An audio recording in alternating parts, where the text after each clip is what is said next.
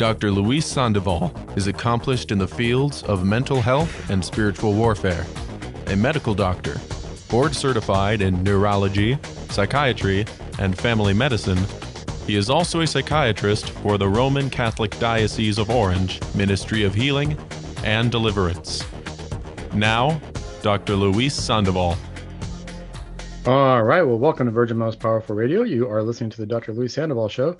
As always, I am happy to be here. I'm your host, Dr. Luis Sandoval.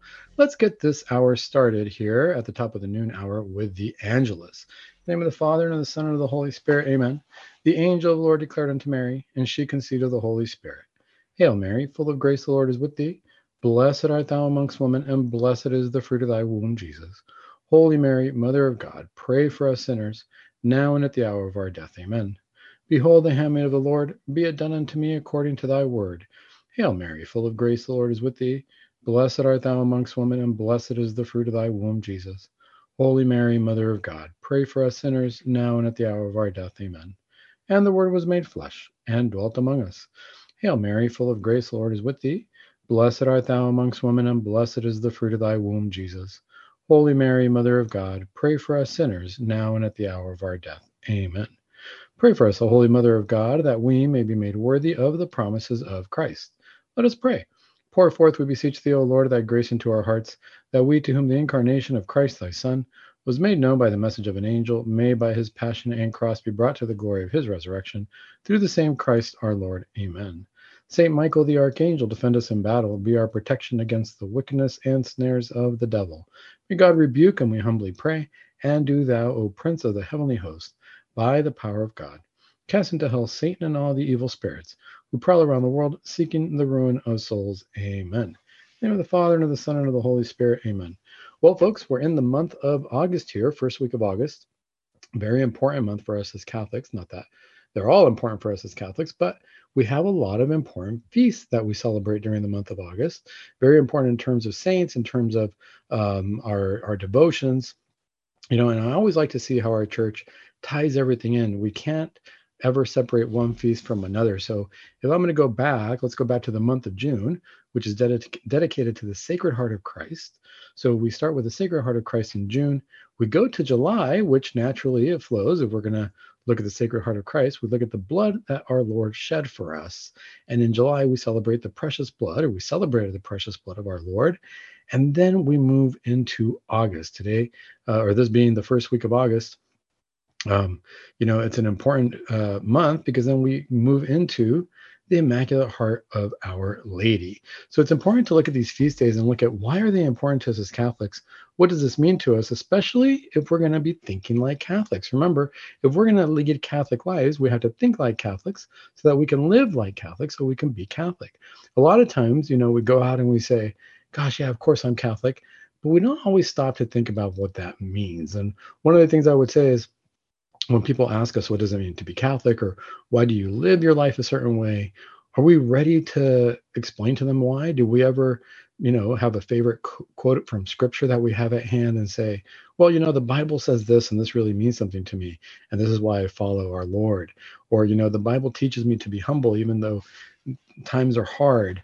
And knowing that, that's why I like to turn my sufferings into a sacrifice instead of wallowing in them. Do we have a quick response to that? Are we thinking about how to be Catholics? I think the month of August, for me, that's kind of what it does a little bit. It makes me think, well, I'm celebrating the Sacred Heart of Christ in June, his precious blood that he shed for us in July. And then we get into the month of August, and we get into the month of Our Lady, the month of the Immaculate Heart, also the month of the Assumption. But when I think of the Immaculate Heart, I got to ask myself, well, what does that mean? What is the Immaculate Heart? How does that tie into the Sacred Heart of our Lord? And we're going to look at that a little bit today. Interestingly enough, though, I like to look at different saints, different things that go on in a month to see how it all ties in together. So we're going to look at first, one of the things that people might not know is August 1st is a feast of St. Alphonsus Liguori. Now, St. Alphonsus Liguori, a doctor of the church, very important.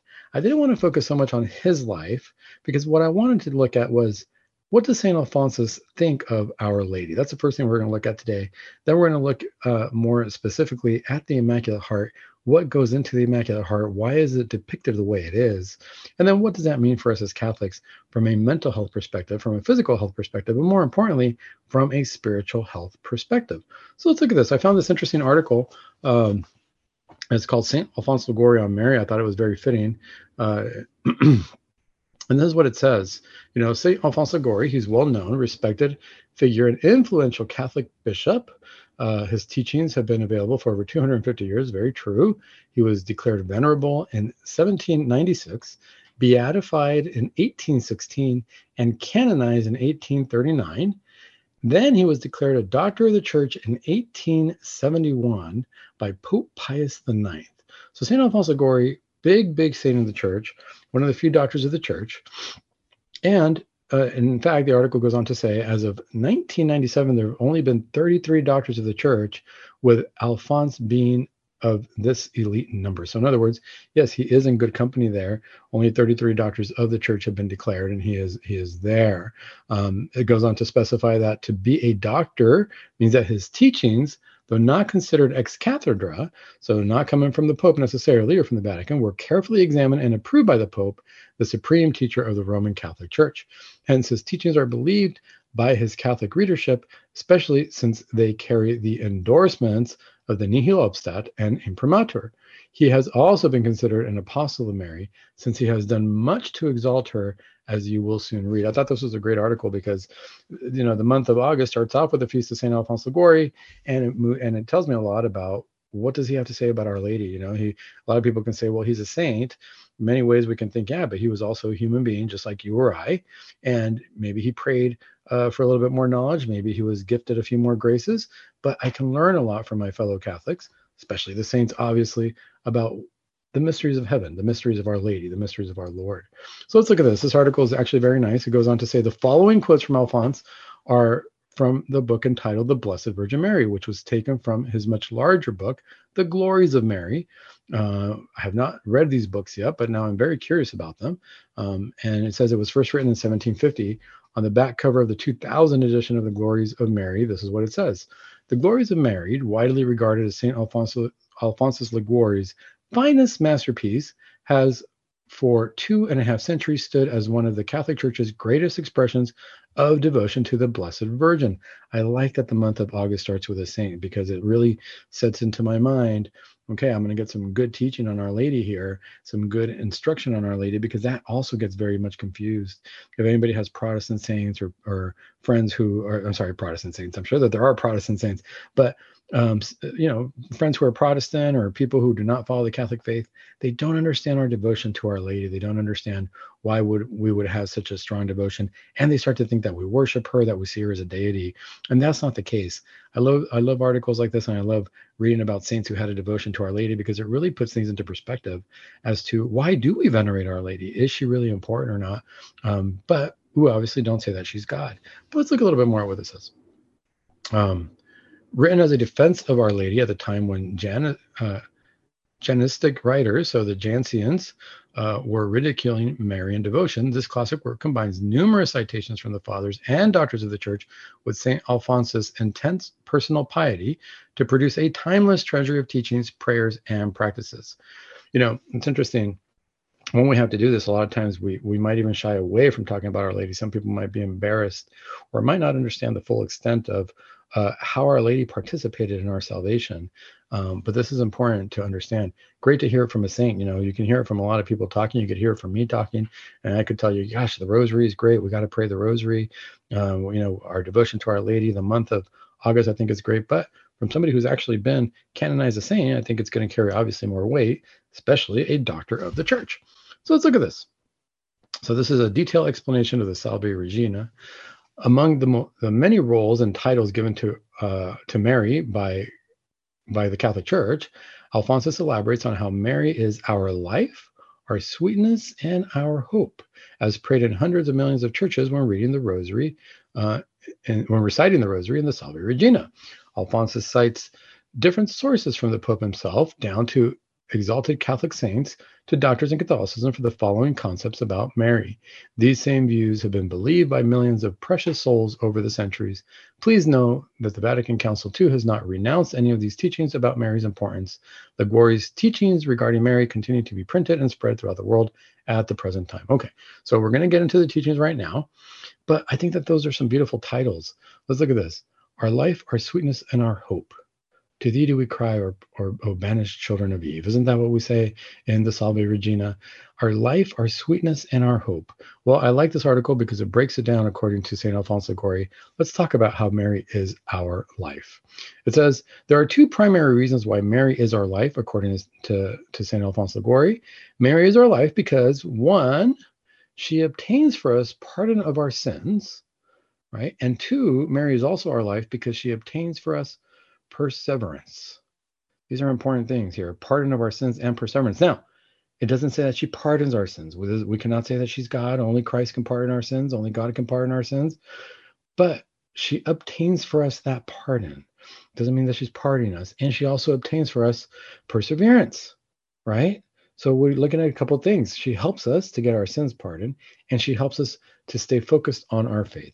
And this is what it says. These are the reasonings as present for support of this.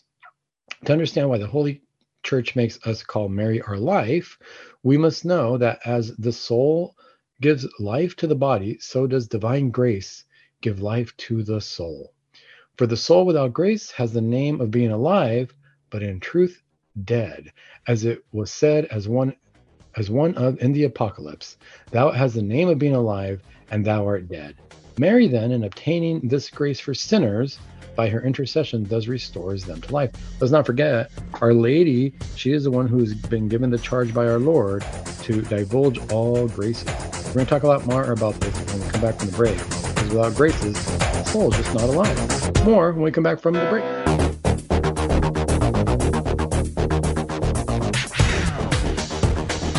All right, well, welcome back to Virgin Most Powerful Radio. You are listening to the Dr. Luis Sandoval Show, and I am your host, Dr. Luis Sandoval. As always, happy to be here with you.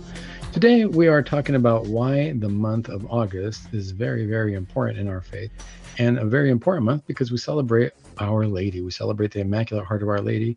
Also in there, we celebrate the Assumption of Our Lady on the 15th. I like that the month starts off with August 1st being the feast day of St. Alphonsus Liguori, because he wrote about Our Lady. He wrote a lot about Our Lady, about why we should have a devotion to Our Lady, and explaining also why she is so important in our faith. You know, a lot of people get confusion about that. A lot of people think that we worship Our Lady. A lot of people say, well, you pray to Mary. And I say, yes, absolutely, we do. We've got to remember that praying to Our Lady just means that we're asking for her help. No different than I pray to my friends that they pray for me, that they ask for help for me. I ask them. You know, a lot of times, if anybody's ever read any Shakespeare or anything along those lines, you'll see lines that say, you know, pray thee that you do this, or pray this, or pray that. And it really means, you know, I pray thee to please take me out of here. It means to ask. We ask a lot. We ask a lot as Catholics, and rightfully so, because we know that through the crucifixion of our Lord, through the sacrifice of our Lord and his resurrection, we have an inheritance. And really what we're asking for is a little bit of access to our inheritance. We're asking for a little bit of help on our road. Before the break, we were talking about how through the prayer, the Salve Regina, St. Alphonsus used to elaborate on how Our Lady is our life, our sweetness, and our hope. Nice little article here. I'm going to put the link to it, of course. And question about how is Our Lady our life? This is where we're thinking like Catholics. This should bring us peace. This should bring us joy. This should bring us peace of mind, a decrease in anxiety, a decrease in depression. When we start thinking that, you know what, it's not all about me and I don't have to do this alone. I can pray to Our Lady. She is our life because she is the fount of graces, right? So all the graces that God wants to give us, we know go through Our Lady of Grace. We see the images of the graces coming out of her hands. She lets our Lord know who to distribute the graces to. And without the graces, as St. Alphonsus tells us, the soul is dead. We might say, yeah, my soul exists, but the real question is it alive or is it dead? It's an important concept to consider. It should not be scary. It can be, because if I think, gosh, I've sinned a lot, I haven't really repented for my sins, I better start changing my life around. Where do I even get started? maybe we can turn to Our Lady. She's the gateway to graces, and we can open our soul to those graces. Now, the article also says that through Mary, we can hope for remission of our sins. Now, keep in mind, Our Lady is not the one who forgives our sins. Our Lord does. But let's see what the article says about that. It says, with reason, they call Our Lady the hope of malefactors, since she alone is the one who obtains them pardon from God. With reason, to St. Bernard, so he quotes other saints, St. Bernard calls her the sinner's ladder, calls Our Lady the sinner's ladder, since she, the most compassionate queen, extending her hand to them, draws them from the abyss of sin and enables them to ascend to God. With reason does an ancient writer call her the only hope of sinners, for by her alone can we hope for remission of our sins. It doesn't mean that by her our sins are forgiven. It means that she has an extraordinary power to be able to ask God to forgive our sins. In fact, I remember a story one time. There was a priest who shared a story and who said that for a moment, after a car accident, he found himself dead. He found himself before the throne of God. And little did he know that, they were working on him in the emergency department. He said that it was a really bad car accident. He had fractures in his neck that the doctors told him he should have been dead. But they're working on him. They later told him he was dead for a little while they were working on him. They revived him. But he said that while he was in this coma, while he was in this moment of death, while he was not conscious, he found himself before the throne of God, and that our Lord was speaking to him and saying, you deserve the fires of hell. And all he could say was, yes, this is true. This is true because I'm not worthy of heaven. All I can do is go to hell. And in that moment, he said, you can't argue with truth. Once you're faced with truth, you cannot argue with this. And he said that he knew that that was what he deserved. At the same time, he heard the voice of a lady who he says was Our Lady, who turned to our Lord and she said, what if we give him special graces? What if we help him out? What if we do something for him? Maybe now he will live for you and not just for himself. And our Lord said, as you wish, Mother. This is how she obtains forgiveness for our sins. This is how she obtains graces for us and gives us new life, if you will. Our Lord saved our life, allows us to live with him in heaven, but we find ourselves in death a lot of times because through our human frailty we turn it down. We find things here on earth that we think is better or that we think are better, and next thing you know, we kind of turn a shoulder to our Lord. But Our Lady's there with her immaculate heart, full of compassion for us, to ask her Son to please reconsider. This is where we're going to be lifted, where we're going to be found before our Lord. Because the next part of this article, I like this next little paragraph here. If Mary condemns you, you will be lost.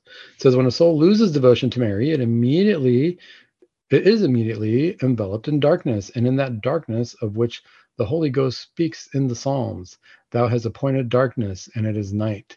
In it shall all the beasts of the woods go about. When the light of heaven ceases to shine in the soul, all is darkness, and it becomes the haunt of devils of every sin. This is according to St. Anselm.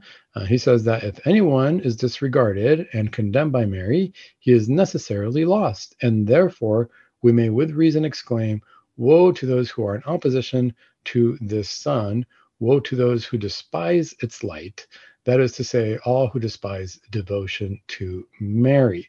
Why would he say that? Why would St. Anselm say that? Because ultimately, if you're going to turn down our Lord's mother, well, why is he going to want to have anything to do with you? Think about a family member. Think about somebody telling you that they don't like your family members or they don't care for your family members. That's going to be one way.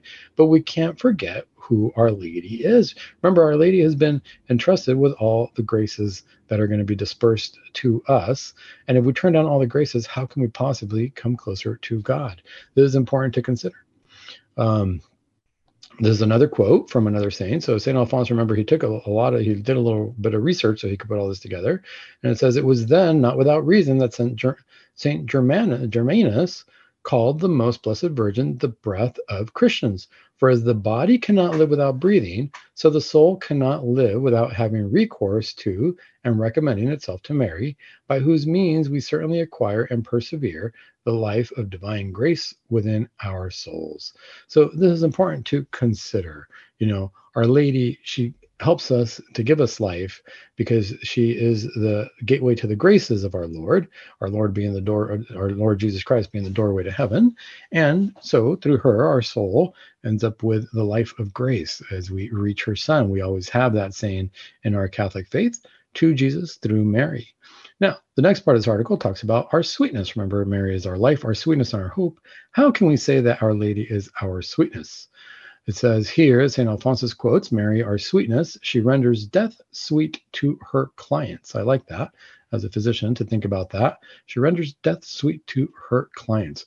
What does he say there? It says, in their afflictions, and more particularly in the sorrow of death, the greatness that can be endured in this world, this good lady and mother not only does not abandon her faithful servants, but as during our exile, she is our life, she also at our last hour is our sweetness by obtaining for us a calm and happy death.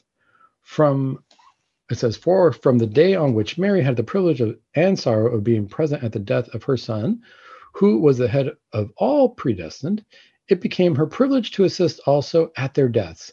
And for this reason, the Holy Church teaches us to beg this most blessed Virgin to assist us, especially at the moment of death. Pray for us sinners now and at the hour of death. We have that in our prayer, the Hail Mary, right? We ask Our Lady to pray for us at the hour of death as we ask her to pray for us now. Why? We have to ask ourselves, why would we ask her to pray for us at the hour of death? Because again, she's going to be with us through the trails of life. She's going to be there with us, giving us our graces. And, and at the last moment, if we have nothing else, we always say, you pray Hail Mary. If anybody watches football and likes football games, what do they say when there's nothing left? They have to throw one last play. They're down. There's no time left on the clock. The team could possibly win by one play. What do they say? They say they're going to throw a Hail Mary. Even in football, they use that term. Little do they, I don't know, they officially associate it with Our Lady, but this is, the Football League, across all religions, across everything, they're going to throw a Hail Mary. Why a Hail Mary? Because when you've got nothing left, when there's no time on the clock, when it seems like you're going to lose, you throw your last play out there and you throw it, beseeching Our Lady. There's no question about that. It makes our death a little bit sweeter. How sweet is that win, too, if you ever see a football game like that? Somebody actually does a play like that, there's nothing left, and they end up winning. That's the sweetest thing in the world. It doesn't get better than that. You think it was all over, and the whole stadium goes nuts because that wasn't supposed to happen, and yet somehow they equate that to a miracle, right? So in the same way, if we think of Our Lady as our sweetness, she brings us the sweetness of a holy death, if you will. So this is something to be considered. It also says Mary, the all-sufficient protector. Why? Let's see what St. Alphonsus has to say. He says, and how quickly do the rebellious spirits fly from the presence of this queen? If at the hour of death we have only the protection of Mary, what need we fear from all of our infernal enemies? David, fearing the horrors of death, encouraged himself by placing his reliance on the death of the coming Redeemer and on the intercession of the Virgin Mother. So this is something that we need to consider. This is something that we want to ask ourselves. Now, this goes on to say, this is what I was asking when I read this, nowhere in the entire Bible does it say that David encouraged himself as stated above. Moreover, nowhere in Scripture is there even a single Scripture which exals Mary's intercession above any other righteous person prayers, or that she was ultimately the protector to have a death. So it says, St. Alphonse continues to talk about that. I'll let you read the article on that one. That was a little bit different. But here's what I would say. If at the hour of death we seek the protection of Our Lady, what better? There was, if anybody follows the apparitions of Our Lady, there was the apparition of St. Bernadette Soubirous, who was at Lourdes. And then, if you read about those apparitions, there was one time where Our Lady was talking to St. Bernadette. And it said that as she was talking, there were some demons who appeared in the background. And what did Our Lady do? She turned and she just looked at them. She just gave a look, and those demons fled. This is really the question about the hour of death. What's important at the hour of death? Well, it's our last moment to make up for our sins. It's our last moment to tell God we are sorry. And it's our last moment before we're faced with that judgment for us to make it to heaven. And this is very important. We're going to make it to heaven, hopefully. What can we do? If Our Lady has the power to show up, and she turns and she looks at these demons and they run away, then our path to heaven is going to be without more temptation, without more fear, without being brought down by demons at the last moment. I can tell you this experience just from working in deliverance. Whenever you're praying over somebody who is experiencing either diabolic oppression, diabolic possession, you name it, and if you're in the middle of a deliverance session, you're praying, you ask for the help of Our Lady, and if the energument or the person who is suffering from these ailments, sometimes they'll say, I saw this lady show up or something, it's over.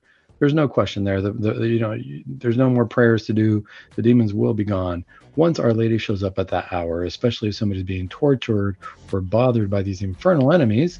Well, by golly, it's over. Our Lady's presence there with the level of grace that she has, with the level of love that she has through her Immaculate Heart, makes everything just go away, any darkness go away, and make the room only full of grace and full of our Lord.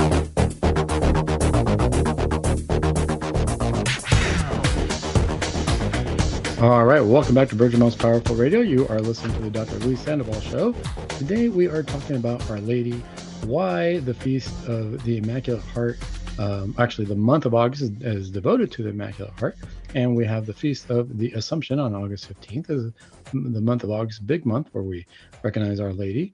So we're looking through an article on St. Alphonsus Liguori. It was an important article because it tells us a little bit about a saint who truly had a devotion to Our Lady and who really sought to see Our Lady as our sweetness, our life, our sweetness, and our hope as we pray in the Salve Regina. Let's look lastly at how Our Lady is our hope from this article. And after this, we're going to talk a little bit about the Immaculate Heart, why it's depicted as it is, and what's the significance of it in terms of for us as Catholics and why we have a devotion to the Immaculate Heart. So Mary is our hope, it says, but to those who hope in Mary as Mother of God, who is able to obtain graces and eternal life for them, are truly blessed and acceptable to the heart of God, whose desire is to see the greatest of his creatures honored. For she loved and honored him in this world more than all men and angels put together. And therefore we justly and reasonably called the Blessed Virgin our hope, trusting, as Cardinal Bellarmine said, that we shall obtain through her intercession that which we should not obtain by our own unaided prayers. The reality is sometimes when we're praying, we're not even sure what to pray for. We think we know what we want to pray for, but a lot of times we are going to pray for things that we want. And we like to tell God what his will for us is a lot of the time. So when we pray, are we always humble enough in our minds to put God first and to say, God, whatever your will is? Our Lady was the ultimate picture of humility. Our Lady was the ultimate picture of being able to say, Lord, my life is yours. At the young age of about 15, she says, I'll go ahead and I trust you. I will have your son, which means that her life was going to be turned around significantly. She didn't know how. And we know that Our Lady never complained, never said anything. And, these are the kind of things that we need to look at, and we need to use as an example in our own lives, because this is how she is our hope. I can hope that if I am as humble as Our Lady, I can ask her for humility. I can ask her to please help me understand humility the way she did. Then on my way to heaven, everything will be much more simpler. I'll be able to understand things. I'll never lose that hope in God, even when it seems like things aren't working well. I might choose to not even understand why things might not be going well, but I'm going to put my hope in God and say, I don't understand what's going on, Lord. I don't know what's happening right now. That always reminds me, I've had patients over the years who come and tell me, I don't know why I'm suffering from depression. I don't know why I don't see things clearly. I don't know why, I'm going through these things. I'm taking the medication the way you give me and the way you prescribe it and other doctors have prescribed. And sometimes it's working, sometimes it makes me feel a little bit better, but I would think that I would have been cured by now, or I'd be 100% by now, and I'm not. What am I supposed to do with this? Well, the most important thing in this case is to not lose hope. Not lose hope even in the midst of darkness. So what is it that we tell people when they are going through deliverance, when they are feeling like they're being oppressed, when they feel like they're being attacked by dark forces? Well, what we tell them is, can't lose hope. Got to keep your focus on Christ. And what's one of the things that we tell them to do all the time? What do we do during deliverance prayers? We pray the rosary. We ask Our Lady for her intercession. Now, a lot of friends are going to tell you, well, why are you praying the rosary? Why are you worshiping Our Lady? You're making her God. No, not at all. Through Our Lady, we're hoping to learn humility. We're hoping to learn total surrender to our Lord. And as we're praying the rosary, what are we focusing on? The life of Christ. When did the life of Christ start here on earth? At the Annunciation. That's our first mystery. When did the life of Christ end on earth? Well, a lot of people will say, well, obviously, during the ascension, right? And then after that, what happens? We celebrate, or we pray the mysteries of the coming of the Holy Spirit, the Assumption, and the coronation of Our Lady. But isn't that part of the conclusion of the life of Christ here? Who gave Our Lady her crown in heaven? It was our Lord. Who else could crown Our Lady in heaven? Nobody else has that power.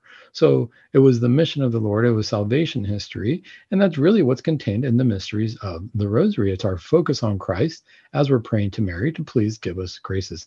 That's where our greatest hope lies. Now, let's look at the image of the Immaculate Heart. I wish I had a picture to put up for you, but what do we see in the Immaculate Heart? So we see the heart of Our Lady, and sometimes we see it surrounded with flowers, red and white usually. Now, those red and white flowers, what does that remind me of? The mercy of our Lord, divine mercy. What do we see coming out of the heart of Christ? We see the white rays and the red rays of divine mercy, right? Our Lord, the water and the blood that was shed by our Lord from his heart during the crucifixion. Our Lady has these roses around her heart. She also has a flame of love on top.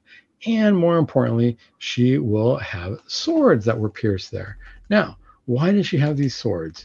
Because Our Lady is well known in her Immaculate Heart to have the seven sorrows. It also reminds us of the seven sorrows. Now, a lot of people will say, or we also see the image of Our Lady, Our Lady of Seven Sorrows, with the Immaculate Heart, with the seven swords piercing it.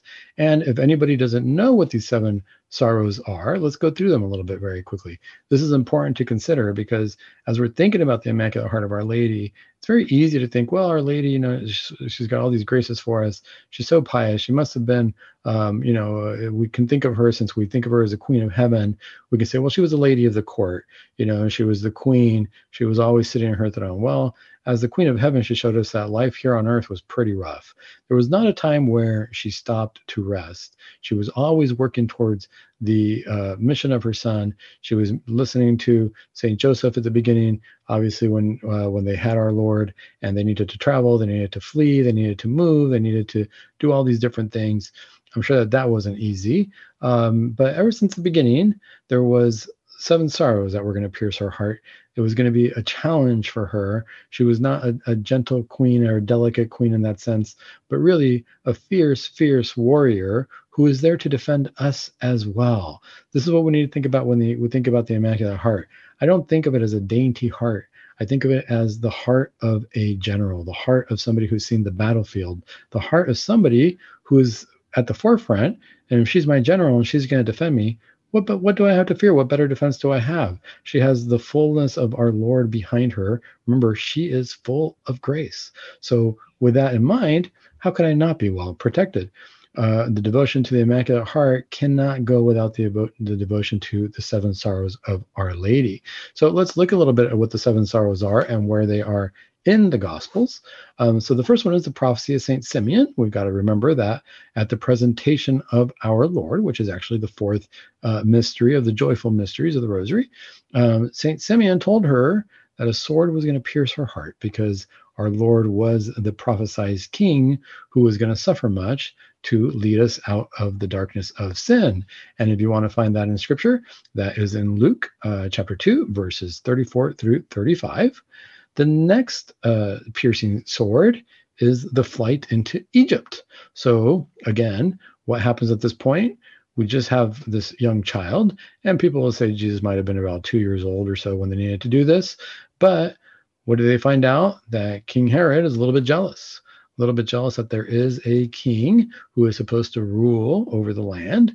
Obviously not the earthly land, but he didn't know that. He talks to the three wise men, and all of a sudden, St. Joseph gets a message from heaven in his sleep to move to Egypt, to flee to Egypt because our Lord is in danger.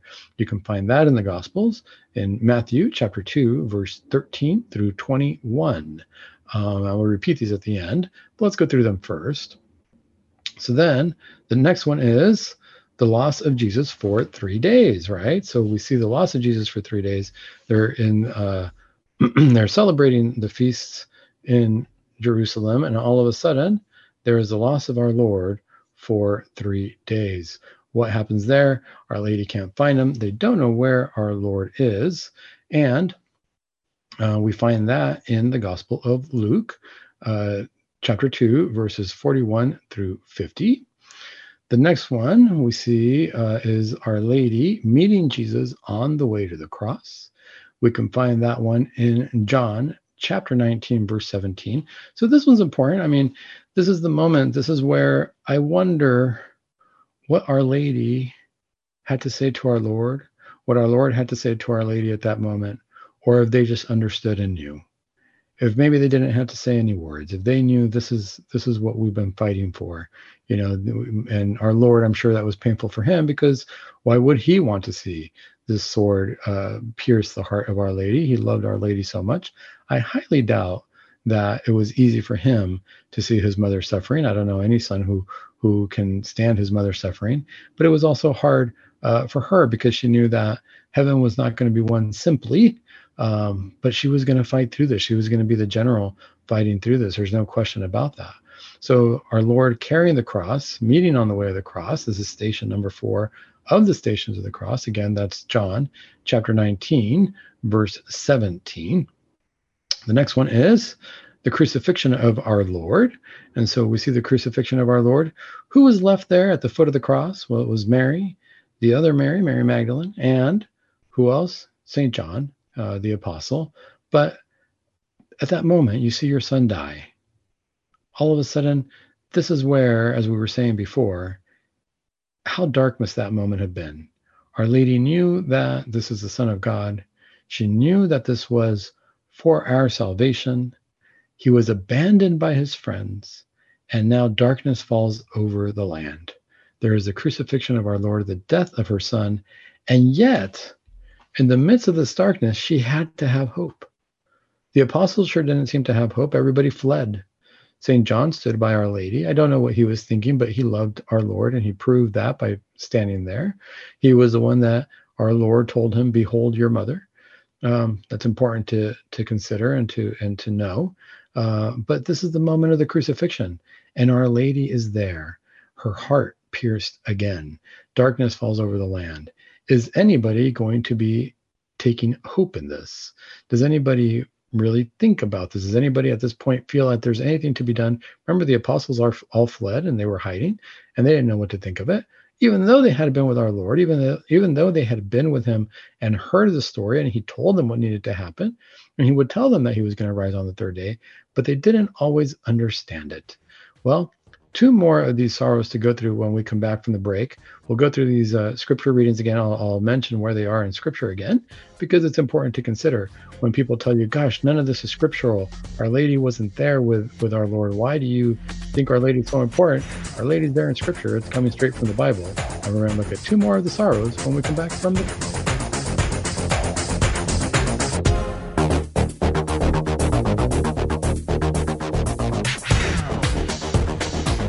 All right. Well, welcome back to Virgin Most Powerful Radio. You are listening to the Dr. Luis Sandoval Show.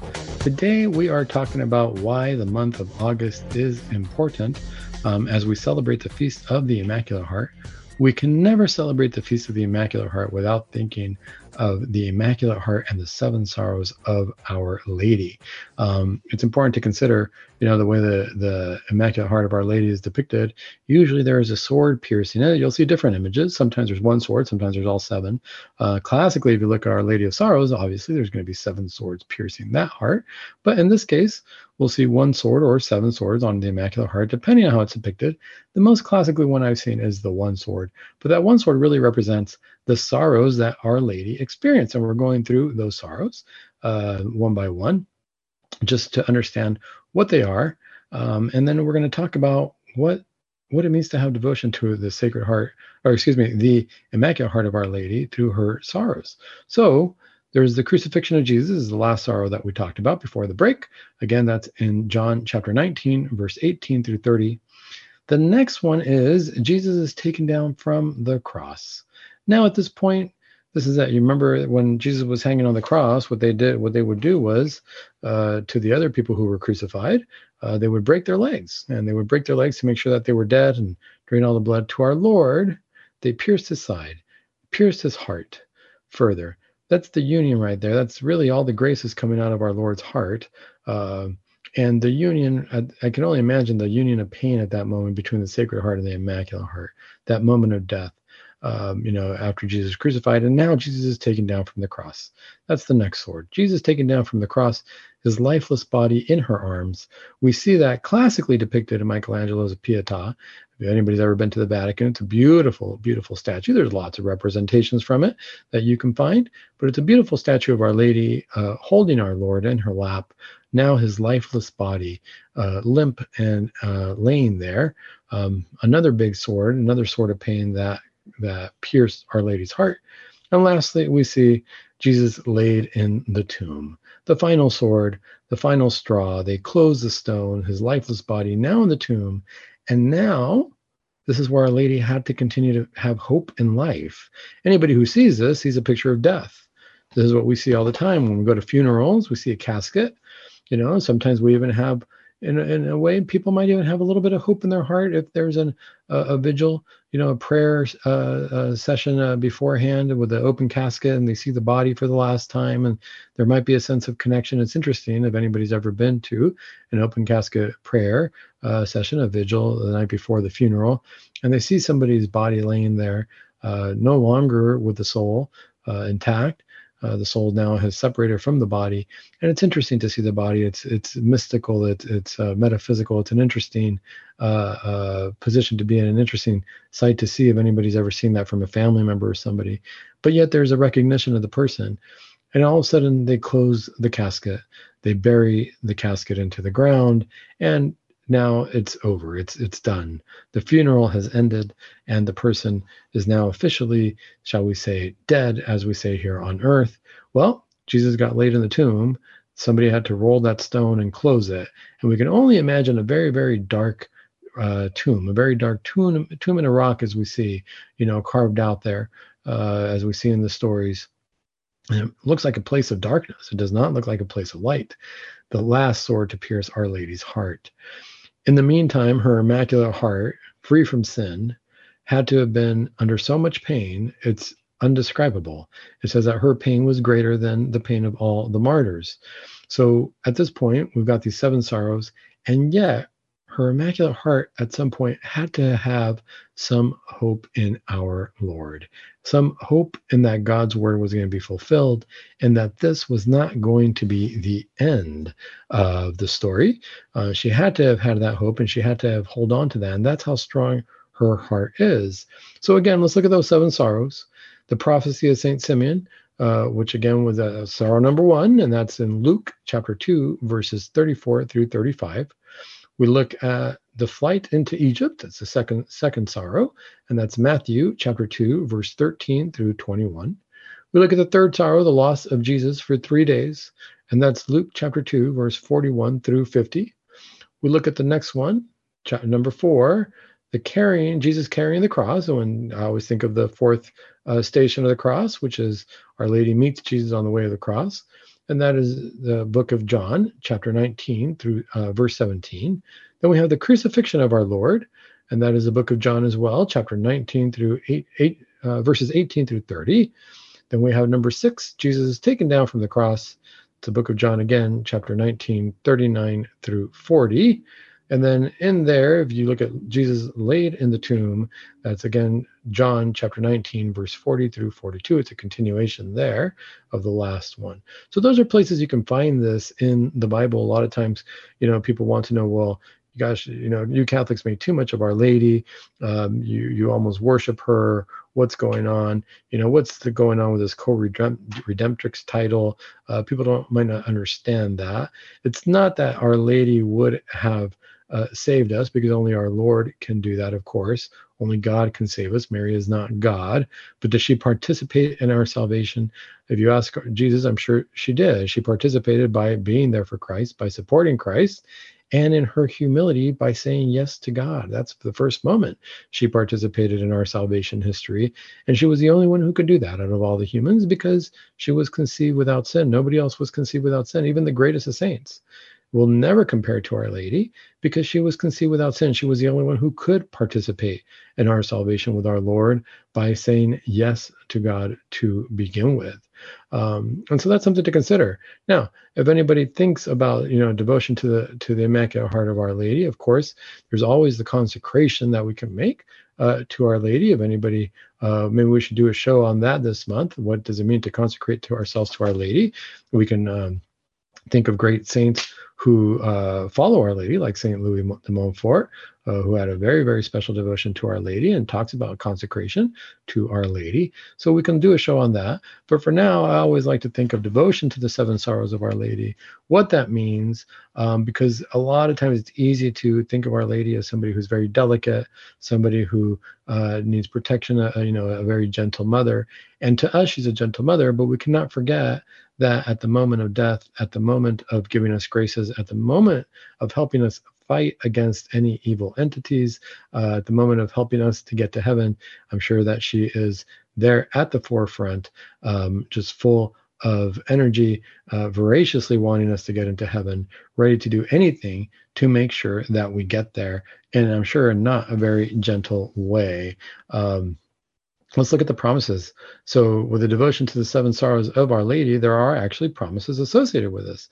These are important to consider because a lot of times, we think, well, why am I going to do this? Why am I going to devote myself or think of the Immaculate Heart of Our Lady? Why am I going to think of her Immaculate Heart and her sorrows? What's the point of all this? Well, what can we trust that Our Lady will do? I trust anything that Our Lady will do for us, the same way that I trust anything that our Lord would do to us. We forget that we're part of a family. We're part of a heavenly family, and Our Lady is our spiritual mother in heaven. So that being the case, let's look at what her promises are for us. The first thing is, she says, I will grant peace to their families. How many families do I see, when they come to me for counseling? People come for couples counseling, therapy, things along those lines. And I assure you, there is not a whole lot of peace going on. One of the biggest challenges for couples and families is there even a sense of friendship in these families? Is there a sense that we're going to support each other in these families? Is there a sense that we're going to love each other in these families? And sometimes they don't even start from that place. So that can be a very, very big deal for some people. If I do a little bit of prayer, if I focus or meditate on the seven sorrows of Our Lady says, number one, that she will grant peace to the families. Number two, so of course there's seven promises associated with it, so one for each of the sorrows. Number two is they will be enlightened about the divine mysteries. So what does this mean? A lot of people are always seeking out clairvoyance, or they're seeking out more knowledge, or seeking out knowledge beyond our means. When we pray, we got to remember that prayer is a cooperation. We're praying with God, and God is talking to us as well. So prayer is just being God's friend. When we're friends, we do things for each other. We're there for each other. And part of focusing on the seven sorrows of Our Lady, which of course lead us to Christ, it says that we will be enlightened about divine mysteries. It means that we will have a deeper understanding of God. It doesn't mean I'm going to be smarter than my fellow man. It means that I'm going to be given more information, which I will be more responsible for, but hopefully more information that I can delight in on my way to heaven, and a closer understanding of heaven. Let's see. Promise number three is, I will console them in their pains, and I will accompany them in their work. What better than to have Our Lady and her Immaculate Heart with us, especially when we go through our sorrows? How many times are we going through this life? We're going to work, we're going about our everyday, and we go through a lot of different sorrows. We don't feel good, and we feel alone sometimes. What better than to know that Our Lady will accompany us because we're thinking of her sorrows. We're going to understand each other in that way. Promise number four, I will give them as much as they ask for, as long as it does not oppose the adorable will of my divine Son, or the sanctification of their souls. Now, this is a great promise because, again, it shows that Our Lady is not making herself a deity. Our Lady is not making herself equal to God, and that we are not doing this because we think she is a God. We're doing this because we know that she is the mother of our Lord, and that she is of great help. She is our life, our sweetness, and our hope. So for her to say, I will give them as much as they ask for, as long as it does not oppose the adorable will of my divine Son. She's not saying as long as it doesn't oppose my will. She's always focused on our Lord, and all of our will should be the will of our Lord. So she will always aid us, and she will help us out, and she will grant us our graces and favors, or as she asks for them from her Son. Promise number five, I will defend them in their spiritual battles with the infernal enemy, and I will protect them at every instant of their lives. Well, isn't that reassuring. Again, like I said, notice that what she says. She says she will defend us in our spiritual battles. She has a keen understanding that there is a battle. She has a keen understanding that there is a fight, and Our Lady will fight for us. She's not going to be dainty in the background. She's not afraid to fight for us because she will be at the forefront. And she will protect us at every instant of our lives from the devil. These are the things that we have to remember. But what a great promise. All for what? Having a devotion, showing a little meditation on her 7 sorrows. Let's look at the last 2 here in the last few minutes. Number 6, I will visibly help them at the moment of their death. They will see the face of their mother. What a greater consolation then. We're at the moment of our death. It's our last hour, and Our Lady comes. What better than to see Our Lady guide us to heaven? And the last one says, I have obtained this grace from my divine Son, that those who propagate this devotion to my tears and sorrows will be taken directly from this earthly life to eternal happiness, since all their sins will be forgiven, and my Son will be their eternal consolation and joy. Boy, that sounds like the kicker to me. I mean, what better than I'm going to be taken straight to heaven if I can propagate this, if I can show devotion to Our Lady, if I can walk with her in her tears, because her tears are tears for her Son. It's going to guide me right to our Lord. Like we say, to Jesus through Mary. Pray your rosary. Focus on the 7 sorrows. Meditate on that during this month of August, which is devoted to the Immaculate Heart. And we're going to have shows. The next show will be on how do we consecrate ourselves to that Immaculate Heart so we can be one in heaven with our Lord through Our Lady. Until next week, keep it Catholic.